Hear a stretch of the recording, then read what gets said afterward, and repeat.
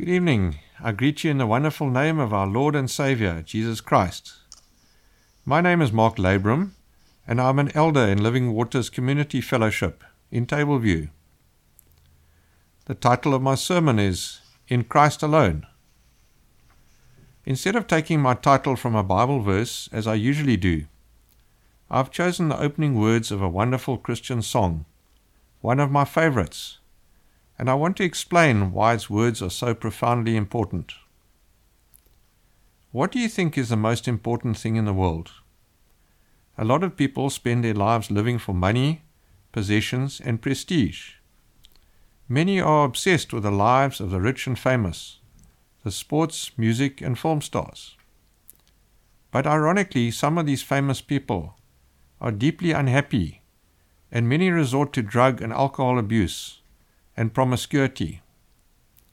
The world says if you just drive the right car, or live in the right house, or wear the right clothes, all will be well. But that is a lie. We are bombarded with materialism and advertising. But what does the Bible say is really important? King Solomon explains in the book of Ecclesiastes how he set out to find the meaning of life. He tried gaining wisdom, and indeed God gave him such great wisdom that people came from all over to hear him speak. Even the Queen of Sheba and her entourage came and paid him tribute. But Solomon said that with much wisdom comes much sorrow. The more knowledge, the more grief. That's in Ecclesiastes 1 verse 18. So then he sought pleasure, wine, woman, and song. So many women that he had 700 wives and 300 concubines. That's a lot of women. And it's also not godly at all, because God made Adam and Eve, one man and one woman.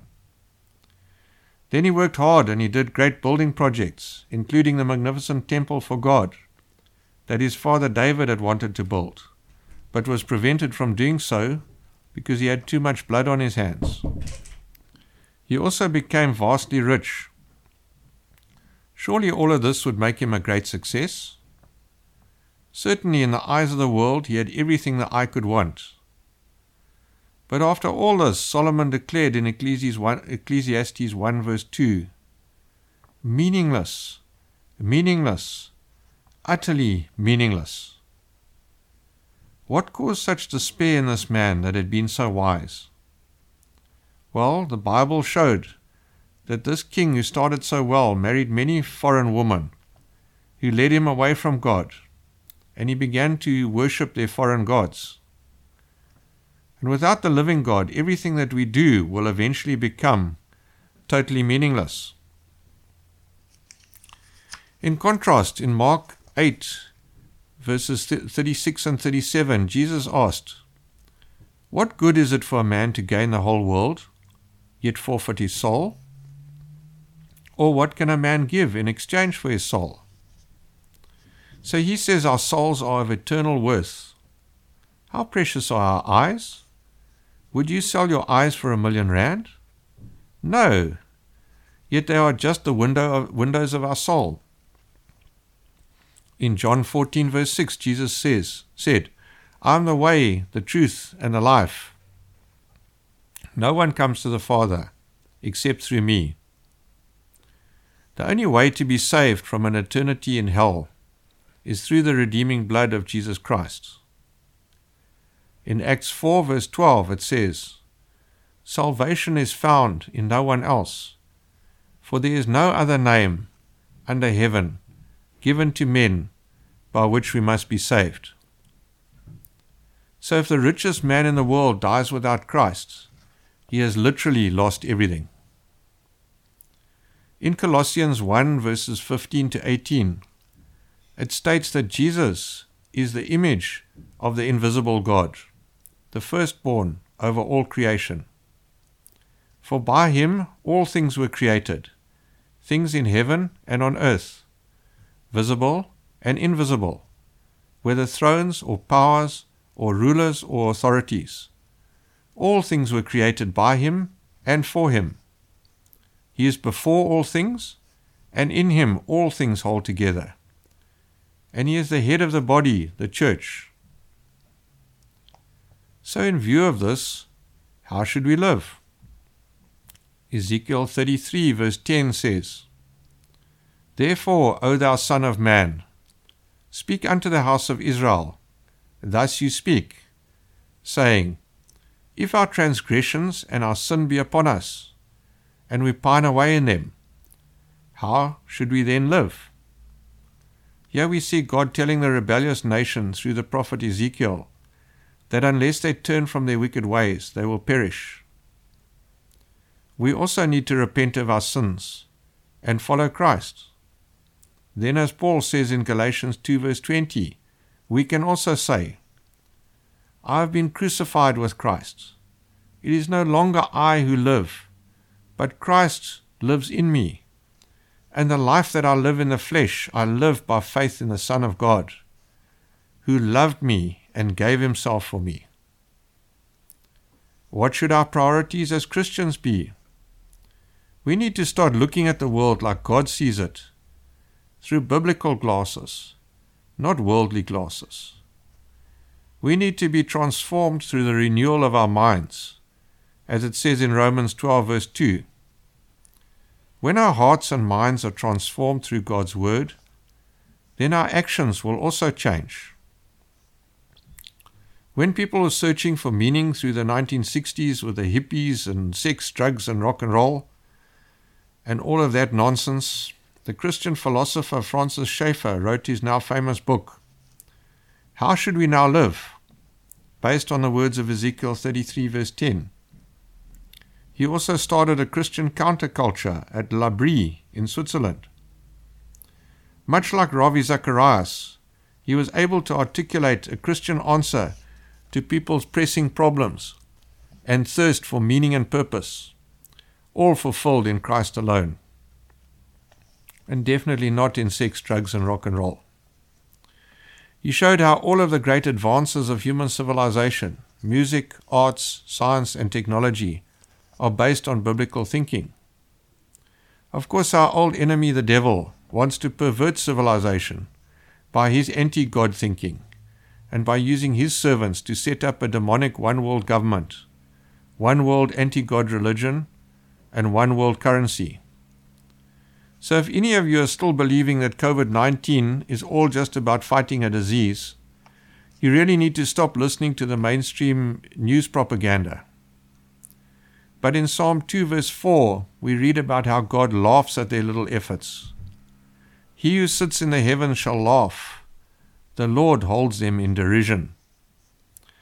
How can they think that they can shake their puny little fists at God, that created the God who created the heavens and the earth, and all that is in it?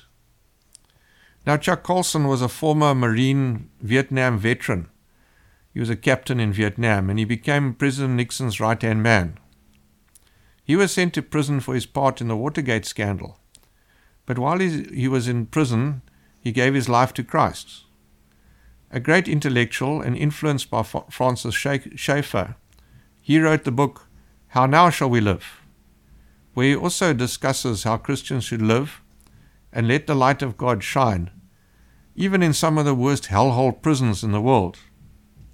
And he talked from personal experience, from starting and running the ministry Prison Fellowship, which is now still active worldwide. Is Christ our all in all? As Colossians 3 verse 11 says, Here there is now no Greek or Jew, circumcised or uncircumcised, barbarian, Scythian, slave or free, but Christ is all and is in all. If we say that he is our all in all, are we spending time with him? Are we spending time in the word and prayer? Do we thirst for him like a deer pants for water? Is Jesus enough for us? Do we really love him more than gold or silver or anything that this world can offer? Unfortunately, as we have seen with Solomon and many other Jewish kings, The human heart is prone to be led astray. They often built altars to false gods in the high places. We think this was terrible, and rightly so, but we can also be guilty of putting other things before God in our lives. If anything is more important than Jesus in our lives, we are guilty of idolatry. We need to search our hearts. Is there anything taking priority over our relationship with Christ? Do we love sport more than God? If so, that is idolatry. We have also recently seen famous sports stars bending the knee to Black Lives Matter, which openly claims to be an anti-God Marxist movement, and which is actually promoting violence and racial hatred. We must not kneel to anyone or anything but the living God, because that is breaking the second commandment that says that we must not make idols or bow down to them. And that's in Exodus 20, verses 4 and 5. These sportsmen must repent. Indeed, according to God's word, all lives matter. We are all descendants of Adam and Eve. In Acts 17, verse 26, Paul says, "And he has made from one blood every nation of men to dwell on the face of the earth." Do we love our TVs or computers or cell phones more than Jesus? Incidentally, it's been calculated that in the average time an American spends watching TV in 1 year, they could read the Bible through 22 times. And I'm sure it's much the same in South Africa.